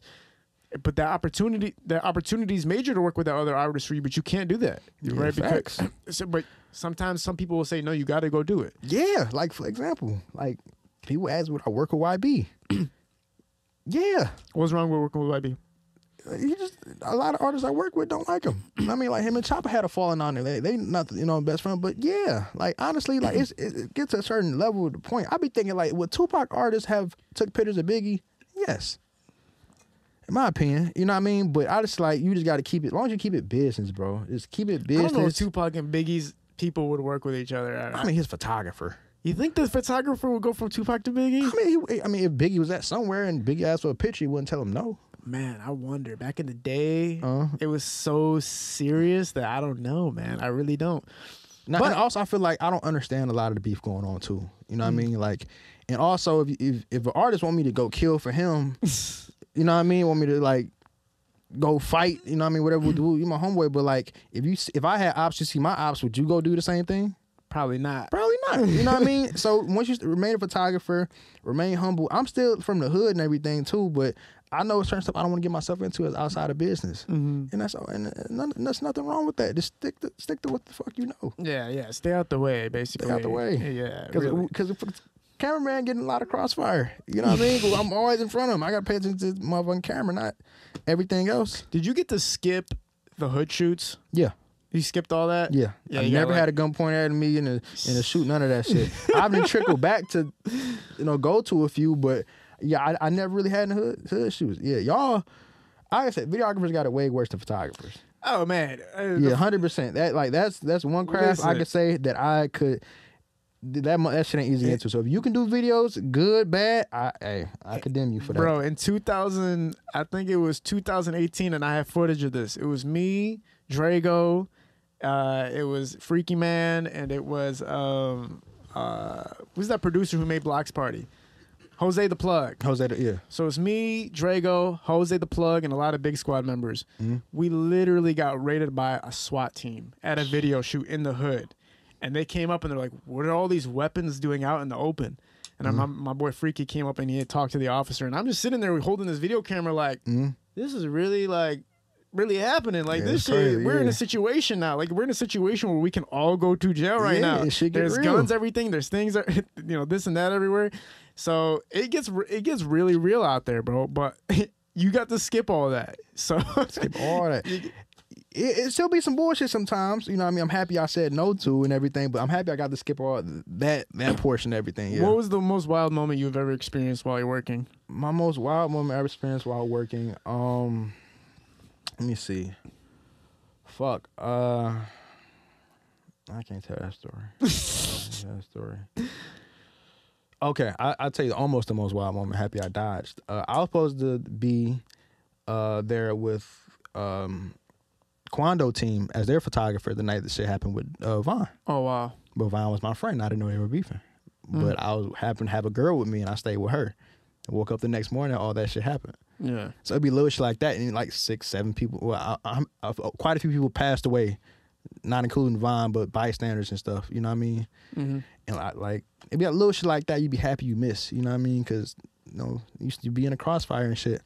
But it was a crazy moment. I mean, that's pretty fucking crazy. That's fucking crazy. Yeah, I mean, that's fucking.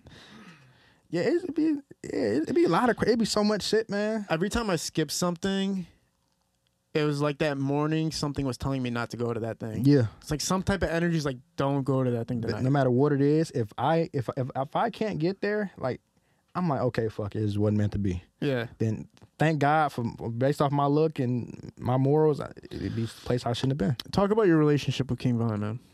So, being with Doug, we always go to the studio in Atlanta and everything. And one day, Doug let me and Flex just go to the studio, and he said he'd be there later on. And we was there for like hours and hours and hours. So Doug pull up, he making music, whatever with Woo. Then he said somebody else about to pull up. I'm like, all right, bet. And fucking King Von and his crew walk in. I'm like, what the fuck? I'm still new to this shit. I'm like, that's in my head. I'm like, that's Von, that's dope. And I'm playing 2K, and immediately he's the first artist I've seen that walk in and shake everybody's hand, and that is a big deal. You know, because that show like that let the tension out of the room immediately. He walked up, he grabbed the controller and say, "Hey, pick your team." Like as soon as he walked in, play 2K. So we ended up playing with the. Then Doug said he went to play, so I get a controller to Doug, and we just in the studio all night, just fucking around, like having fun. Then we ended up going to a show that night, and that shit was crazy. Whatever, when we laughing throughout the show and shit. Then I take pictures of him and everything. Then when we got back, we was talking about hooping. And he said, "Hey, you hoop?" I'm like, "Yeah." He said, "You just come hoop with us tomorrow." So we go in Atlanta and hoop, and Dirk pull up. And so me, him, Dirk, and a few other they friends, we just hooping. That's hilarious. It's fucking crazy. Who's the best hooper? Dirk. Dirk hoops? Yeah, Dirk does hoop. That's right, he does. Yeah, Dirk a bad motherfucker. I say Dirk, Chris Brown, and probably Choppa. Yeah, Choppa for sure. Choppa Isn't it kind of funny though, like when you're watching people that like you've been paying attention to your whole life and you're just like literally playing basketball with them? Like, yeah, that shit blew me. Watching even like maybe if they have a goofy movement or something when they play or do something weird is like, damn, bro, I used to listen to you on the radio. Yeah, like Von played basketball like a football player. You know what I mean? Like that shit. He jump high as fuck. He run fast as fuck. Dirk just swifty with it, and probably Chris Brown probably was the craziest because like that's not somebody you think you gonna make it to their house and play basketball with and meet. So I'm guarding this motherfucker, and I'm like not nervous, but like it's like I like in 3rd grade I did a Black History project on him. Wow. So it's hard meeting certain people like Gucci Mane, Chris Brown, and probably would have been like DMX, somebody like my top 3 people that I like look up to, you know what I mean? Mm-hmm. So being at Chris Brown's house, it was like fucking nervous, man, you know what I mean? Then you had to ask some questions and shit. So that shit was dope. Did you get to work with DMX? No. Oh, okay. Damn. No, I wish. So Chris Brown's house, what's that like? What was the experience like? So we pull up and it's a security waiting outside the gate. Then we was in the car. I'm like, damn, we here. And I didn't know we was going there until halfway on the way there. He said, about to hoop with Chris. I'm like, Chris Brown. I'm like, shit. So the gate opened and it was like, the gate opened and he walked out with like 6, 7 big ass dogs. Then behind him, it's like a GTA garage. Then it's a fucking tank that Kanye gave him. Then it's like this Lamborghinis that's fucking like a mirror or some shit. It's like fucking crazy. Walk up and dap him up, shake his hand, and we go into his house and got super huge double doors, and his house like a fucking arcade. Uh-huh. Yeah, like it's arcade and shoes and everything, and spray painted and everything. Then you walk in, you see it's a Grammy laying around, and a Michael Jackson memorabilia. Then it's a Hawk, then dirt bikes. It's like, what the fuck, bro? It's a lot to process. Yeah. So it was just, then we go hoop outside and we sit down and talk and everything. We go to the studio. They made some music. We listened to some music and shit like that. Yeah. So that shit was fucking dope. I know a lot of photographers are probably watching this right now. They're probably super inspired because, you know, they know beyond just working with the artist that because you're working with an artist at that caliber that you're representing something beyond just a photo, right? Yeah. Because when you're taking a picture of a person who's built a legacy like a Chris Brown and who's built like, you know, the I guess just the entertainment value that they provided and changing the way music works and the entertainment scene works, it's like you're part of that process moving forward. So people are probably heavily inspired by you just hearing the story so far. What's something you can talk to photographers and tell photographers right now to get started, get themselves situated, and get themselves to the point where they're ready to shoot a Chris Brown photo shoot or just be around these caliber of artists and entertainers? The first thing is to prepare when nobody is looking. So if there's something about your camera you don't know, lighting, and I'm still learning shit, you need to be learning every single day about your camera. So the point is, everybody get opportunities about being ready for the opportunity. 2 is you got to be social. You got to be able to think outside the box and do and create what isn't there. And that's how you can get around these people. You know what I mean? And for me, it just happened naturally, just being myself, not trying to be nothing else, not trying to be cocky, not trying to be an asshole, just being humble. Then you end up in the right places. You know what I mean? Yeah. So that's all it is. So just work your ass off, connect as much as you can, and go see the world. Photography shit's expensive enough. You know what I mean? Like, so y'all know we can sometimes only afford this shit. You know what I mean? And next thing need to be a plane. You need to get outside of Detroit. You need to go visit somewhere else, out of the country. That's where your money to be spent on, going to see the world. You know what I mean? Then that's going to change your perspective. That's the main thing, is your perspective. Also, people want to know about equipment. I remember when I was shooting, I always had questions. What am I shooting with? You know, and that's the most annoying question because you already know why. But talk about how much equipment you have to get at the caliber that you're working at. That's it. I don't have a lot of shit. How many lenses do you carry? 2. So you carry 2 lenses and you were shooting like top dogs in the industry. No, I just got that lens. Shout out my homeboy Juan. We got that lens back from somebody that, you know what I mean? So when you were working with all these high caliber artists, you had 1 lens the whole time? Yeah. Wow. I first started off with a 35 millimeter, that lens right there. That's the only lens I had when I got linked with Choppa and them. Then on my 24x7, on my 6D Mark II, I only had 24x70. I only have a 24x70 for that's all I really use. Like, it's the most versatile lens. It's the best thing you can get. But I want some more lenses, but I be on the go so much, it's rare you get to change up and switch out lenses in certain situations. You know what I mean? But for photo shoots, but you only need a lens and a camera. That's it. It's not about what camera you got for real. It's about the knowledge you got. If I can give the basic person this camera, they're not gonna know what to do with it. You know what I mean? And if they give me a T5 or T2i right now, I can still make better pictures than that person because I know more. Yeah. You know what I mean? So it's not about don't so focused on the quality and shit, or not the quality of the how much the camera costs, or the hardware.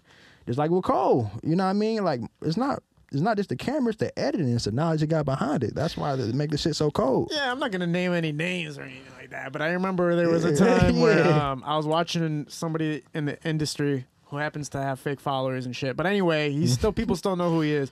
He was shooting with the Red camera. He was shooting music videos. He just had got it and he was shooting. I was like, bro, this looks like a fucking garbage, like bullshit ass music video. Like, it looked terrible. Basically, he shot in 60 frames and exported it in 60 frames on a music video. Shit. Which you already know, if you do that, it's gonna come out looking like a sports video versus a film. Right. So I'm watching him. He's using his $25,000 camera, $30,000 camera, and he's not knowing what the fuck he's doing. Meanwhile, my boy Hustleberry Finn from BMVP is shooting with a GH5 and making remarkable videos. And now it's a good camera, but compare that to a Reddit, you can't even compare the two. So it's really about the person behind the camera more than the camera itself. 100%. 100%. But people get this notion when they see you probably working with NLE and everybody, they're like, he probably has like 6 lights, he probably has like 15 lenses, he probably has a reflector guy, he probably has all this shit. Ain't got no time for none of that shit. I got a flash. I have a flash. And I got my camera, my lens. I just got this last year. But before that, it was all 6D Mark II and 5D Mark IV. You know what I mean? But it's not all about the gear, bro. Yeah. Hell no. Beautifully said, bro.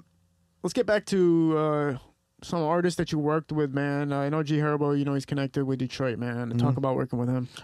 Working with G Herbo, I met him in LA. First at Rolling Loud, then we met him at Polo G House. And they all sat down and made music and shit, and we were just all sitting and laughing and talking. We all played basketball afterwards, and I got connected with Digital J as his photographer. Shout out, bro. Talented dude. And you just see him around a lot, and every time I see him, I get the best pictures. Like when he was in Atlanta, he did a video shoot with Jerry. Shout out Jerry. He did No Guts, No Glory outside this red church. That's on my page. Y'all can check it out. And I got the dopest fucking pictures of him in front of that red cross. You know what I mean? So now anytime I see him, it's like it's always love. Wow, man. Oh, that's fucking awesome. Yeah, that's you know, the people that work with Detroit artists and stuff like that, I always find myself listening to their music more for some reason. He was one of those artists I was like bumping more. When you were working with NLE, did you find yourself bumping his music harder than anybody else, or how was it? Or did you still kind of have your own ear for what you were listening to? I had my own ear for sure. I had to introduce him to Detroit music. Oh, for real? Yeah. So he didn't know what was going on over here? Nah, not really. What did you introduce him to for? First video I played for him was Block Party. He was getting a haircut, and I just had the remote. I just put on Block Party. Yeah. He was just looking whatever with the woo, and I'm like, you fuck with it? Yeah, straight. One time we was leaving, what was it, Zach Randolph party, a Bronny James? It was somebody party. Then I put on Acorn by what's his name, Baby Smooth. He, man, this shit ass, man. I'm like, bro, what the? I'm like, hell no, you tripping? This baby, it's smooth. What you mean, all this shit ass, bro? So they ear is different. Like people just not catching on Detroit wave. Now I hear this shit everywhere. Bad. First, when I was in the military, people out there like turn that shit off, bro. Shit is crazy. You know what I mean? But yeah, it's What did you show any artists?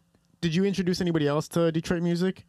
Everybody, bro. I wear Detroit hat everywhere. I try to have something Detroit on me. That's like my main thing is that I'm from Detroit. Anytime I go anywhere, I rep that hard as fuck. So these major artists didn't know what was going on in Detroit. Majority of them did. Choppa didn't know too much. You know what I mean? Because it's a different type of music he made isn't like a Detroit sound or like a Detroit fan base. Like they listen to Doug and Getting Money street shit. Choppa is more like animated and shoot 'em up. You know what I mean? And you know what I mean. So did NLE is the one who he got in the spiritual path, right? Yeah. Okay, yeah, that was the only thing I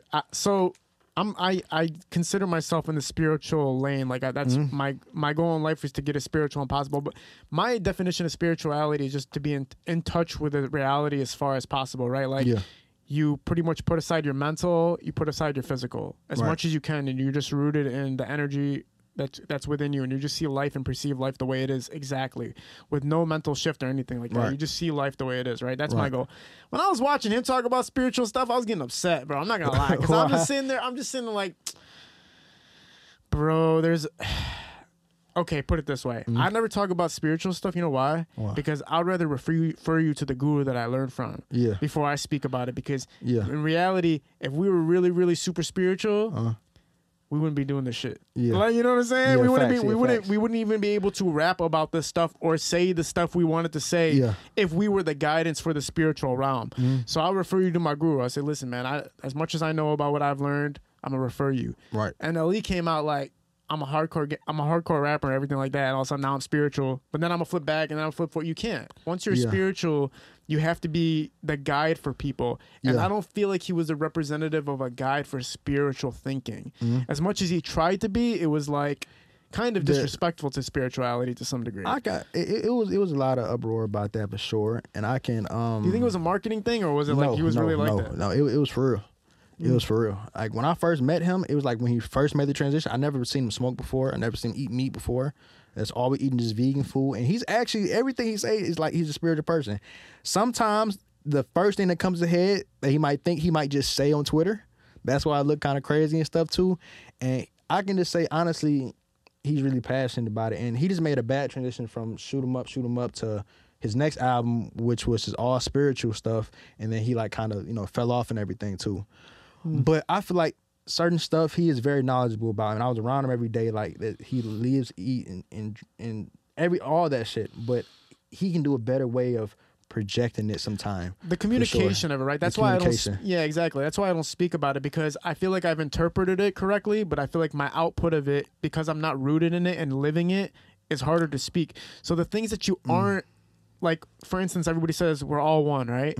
So the worst thing, this is the only thing I'll say about anything spiritual. The reason why we're saying we're all one is the worst thing is because if it's not in your experience to actually feel like you're all one, then you're living a delusional lifestyle. You're still living in your mind thinking we're all one. Versus if you're actually in the experience of feeling like, holy shit, we're all one. Like, if you've ever done mushrooms or acid or DMT or anything like that, people always talk about, like, I literally feel like we are fucking one. Right? So that's the only time you can speak of that experience of everybody being one.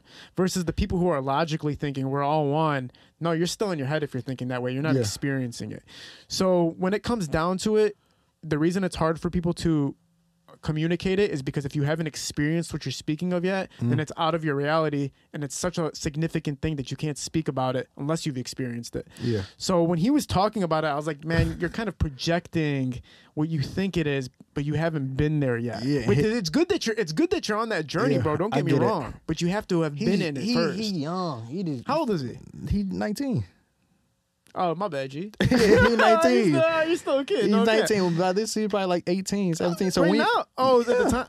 He just turned 20. He just turned 20. Okay, that's good on you then. At least you're starting it. But yeah, so he's just starting, and he's just really passionate. His platform is so huge, he just want to share it. I don't know what the fuck happened. They say he went to LA for a while, and he met up with some guru, then they just changed his whole perspective and shit. You know what I mean? Like, but it was cool. Like, it was just, he was positive. We ate good, we ate healthy. I never smoked before. I don't smoke or drink, and he don't smoke, he don't drink. So it wasn't like, I feel like no matter how it was, how people perceived it, he was making himself a better person.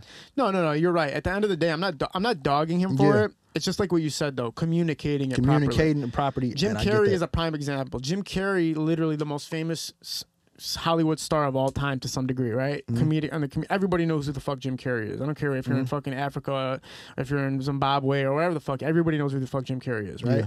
So he went from the biggest thing in the world, and then he used this platform to get people, aware of the government, aware of socialism, aware of what's happening in society. Yeah. But we never looked at you for that, so we weren't ready for that. Yeah, facts. And not only that, but you're not communicating it in a way that people can interpret properly. So it's better off to not say anything. No, that's facts. I would rather point you at a guy who's telling me this shit versus me telling you what I heard from him. Yeah, facts. There's a guru, right? I have a guru. I'm gonna tell you go listen to him. I'm not gonna say, hey, come listen to me because I interpreted what he said. Yeah. Now I'm a con artist to some degree. You know what I'm saying? Yeah. But anyway, man. So that's kind of cool. I didn't know he was 20. So you guys were relatively young. Working together, like we were all around the same age. I was like 2 years old. But let's talk about Lil Durk. Let's get back into Lil Durk real quick, man. Talk about your experiences working with Lil Durk. Experience working with Durk mainly through just being out and about and seeing him, then hooping with him, of course. Then he followed me on Instagram, and Vaughn followed me on Instagram and shit too. So I always get like good notoriety for that as a photographer. Then just being out and about and at festivals and shit, and just had a relationship that ain't like Durk, what's good, man, or being with Jerry, you know what I mean, and just being around him for real. So every time I worked with Durk, it was dope. It was amazing for real. Last time I worked with him was in Memphis at a video shoot, and he's a great person to work with. Like, no complaints. What was the most special time you feel like you've had working with any artist? Do you feel like there was any significant time besides NLE? Obviously, you guys spent a lot of time, but was there any significant moment working with any artist in particular? Yeah, I'd probably say either Boosie. I say Boosie for sure. What's Boosie like, bro? Because I only see him on social media being hilarious, but I haven't seen him in any like other. One, motherfucker, a great father. Two, that motherfucker is a comedian first. Right. He's a comedian first for sure. Boosie is hilarious. Anytime I've been around him, Boosie is fucking hilarious. His son is hilarious. Yeah. For sure. Like, I say, yeah, Boosie. Then I say probably the most connected probably was, I don't know. What's up with Bronny James, man? Like, you guys are friends or something like that? Because you said, what's going on? I ain't friends with Bronny, man. We went to this party in LA, and that shit was dope. Was LeBron there? Nah. What's Bronny like, man? I only met him like fucking twice. He gave me his number and shit. For real? I mean? Yeah, but he voice deep as fuck, voice deep as hell, and he just looked like a basketball player. You know what I mean? Do some photos with him? Yeah, just a few pictures of him at the party and shit like that, but that was it. But he gave me his number, sent me the pictures. He said, good luck. So that shit was dope as fuck. That's legendary, bro. Yeah, man. You mentioned a name that I keep fucking forgetting to bring up because I'm so interested in hearing about it. God damn it, man. Damn, I fucking forgot. What Detroit artists have you worked with? 42 Doug. Mm-hmm. Damn, I know it. I don't know why. I 42 knew it. Doug and what do you think your demographic is from? Who do you think? What city do you think is really fucking with you? That's promoted your platform as big as it's gotten so far? Atlanta, LA, and Miami. You had to work with Cash Doll once. No, her team hit me up one time. I was in LA to do a shoot, but it never fell through. But no, that's one thing I hate. It's like people in Detroit, like the big artists, like Chris Thompson or Shot by a Mirror, like Thompson, people that shoot like Babyface Ray and Payroll and shit like that. I'm actually jealous. Word. Hell yeah. And I admire them because that's who I personally listen to the most. That's who I look up to. No matter who the fuck Polo or Chop or anybody is, like I grew up listening to Doughboy Cash. I grew up listening to Vezzo, Payroll, Cash Kid. Those who pictures mean to me the most. It's interesting because there's two sides of it, right? Like I feel like they're still upcoming. Like they're big, like Smooth. Everybody's big. Everybody's big in Detroit, right? But once you talk about NLE Choppas and Polo G's and stuff like that, do you agree that it's a different stature to some degree? Like there's a different level of, they're at a different scale kind of, because they have a bigger fan base and whatnot? Or do you not see it like that? For me personally, not really. You don't think there's a difference between like NLE Choppa versus like a Payroll Giovanni over here or something like that? It's just the people that know him, you know what I mean? And probably the amount of people that see your pictures probably more of NLE. The demographic probably way bigger outside of the country and shit too. Demographic, yeah, but personally, Payroll. That was probably one of the great experience I had was working on Homeboy, Goodfella Tree, and he had a feature with Payroll, and I got to take pictures and video with Payroll. That shit fucking dope. Yeah, that meant more to me more than Polo. Well, my whole point of bringing it up is because I feel like there's less money involved depending on the level that you're working in. So do you feel that way? Like working with the Detroit artists, more likely you're going to be working for credit versus when you're working with Choppa, you're most likely going to get paid. No.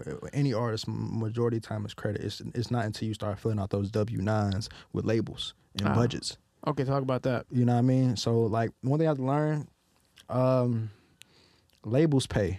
It's some artists that will look out for you too, you know what I mean? But a lot of artists, I know the money they show they got, they're not going to pay the videographers and photographers that, out of pocket sometimes. You know what I mean? So sometimes you got to finesse your way through. You feel me? So the most money I made is from different major labels I have to send invoices to. You know what I mean? So you're going to start making money when you have to send in invoices. You know what I mean? Rather than just under the table type shit. You know what I mean? It can be good sometimes, but the difference, I say, probably more organized with the higher stature labels and shit and everything. But Detroit niggas just got as much money as regular rappers, so they be willing to pay too. Shit, you know what I mean? All right, I was just wondering. I haven't worked with any caliber of that, so I don't know exactly how that worked. Yeah, man, the positions you put yourself in, obviously through hard work, talent, and showing up and changing it, but obviously the social ability too and whatnot. What's been the most fun moment, bro? The most fun moment, probably being with being able to come back home and kicking it with them, for sure. Facts. Shout everybody out real quick. Yeah, so my homeboy James, aka Kevin, my homeboy Tay, Sam, Reek, Wine, you know what I mean, Flex, and be able to come back and share experiences with them. Like, being on the road is fun, but at the end of the day, I'm always by myself sometimes. You know what I mean? Like, unless I'm like with Jerry, like friendship-wise, but a lot of shit is business. You know what I mean? Yeah. But, I'll say, honestly, coming back home and able to eat coney and shit like that, because when you gone for a long time and everything, like, it's cool, but, like, L.A. really don't got that good food. You know what I mean? Damn. Like, shit closed early. So I love coming back to the city. So that's probably the most fun I have is when I come back to Detroit. Yeah, you can order a coney dog at 2 a.m. out here. You feel me? I don't do that nowhere else, my baby. At all. Man, this has been an awesome talk, man. I really appreciate you coming here and shedding light on it, especially at such a young age, getting as far as you did in the game and continuing to prosper and everything like that. And are you reestablishing yourself in Detroit by any chance? I would like to. I would like to for sure. I'm actually in works. I want to get some of my work in the DIA. So I want to have a gallery walk for like a weekend of a lot of my work at the DIA. So cool. That's my goal. I think one of your friends was talking about how he almost died. So are we gonna tap in on that, or are we gonna skip that one? No, he almost died. It was when we ate mushrooms, right? No, not that. No, but no, that's that. But in the final, this is my final thoughts. Yeah, go ahead. First thing first, shout out to all the support from my family from Detroit, my sister Shani, the NLE team, my homeboys and everything, Motion family for sure. And in conclusion, if y'all do anything, I want y'all to subscribe follow me on Instagram at Damn Johnnie and everything. But also, I want y'all to subscribe to a YouTube page called Juan Did It. Juan, can you come here real quick? Come through, Juan. And he got his Pain Clothing. Pain Clothing is my best friend, my brother, for sure. Juan did it, you feel me? Yeah, man. Go ahead. Go ahead real quick. Go ahead and say what you got to say, bro. Hey, man, it's your boy Juan Did It, man. Make sure y'all tap into the clothing line, man. Hottest clothing line coming up, man. Streetwear brand, man. You know the deal. All right, man. Listen, is there anything you always want to say before we close out? If you're a photographer in Detroit or just in all, just keep going, keep studying. You know what I mean? I thank y'all for all y'all support and everything. I got a lot of, plans and everything. I'm just try. Just try as much as you can. Facts. Never stop trying, man. At the end of the day, keep putting yourself in the positions that offer the most opportunity, and the only way you can do that is by being everywhere at all fucking times. Everywhere. Try to be fucking everywhere, man. Even Akon had a stunt double to pretend he was in multiple places at once. So if you consider it, get yourself a stunt photographer to act like he's you. Oh, God. You know what I'm saying? But on a serious note, bro, it was really awesome having you on and just hearing your perspective, because I feel like right now is the hardest time for a photographer or a videographer to break into the scene, because the scene is saturated, because the scene has an overwhelming amount of aspiring photographers and videographers. Why? Because camera equipment is as cheap as ever, so right now becoming a professional is as accessible as ever. But how do you stand out, right? First of all, having good vibes, being able to network with people, having a genuine personality, and really approaching people by being yourself, like you said earlier. Right. On top of that, building and honing your craft, making sure that you understand the hardware and you build that creative side and you work on your creative side and you get inspired by creativity, and that you're also naturally creative to some degree. Putting yourself out there at the end of the day, knowing the game, being creative with it, taking chances, taking risks, everything you did. And that's why you're going to be as big as ever. And one of the biggest directors that had come from Detroit, man. So I appreciate you for being a part of this. High Low Visuals is shooting these productions for us. He's going to be on the upcoming soon, too. So check him out. We're at Parallel Sound Studio. We're out. Peace.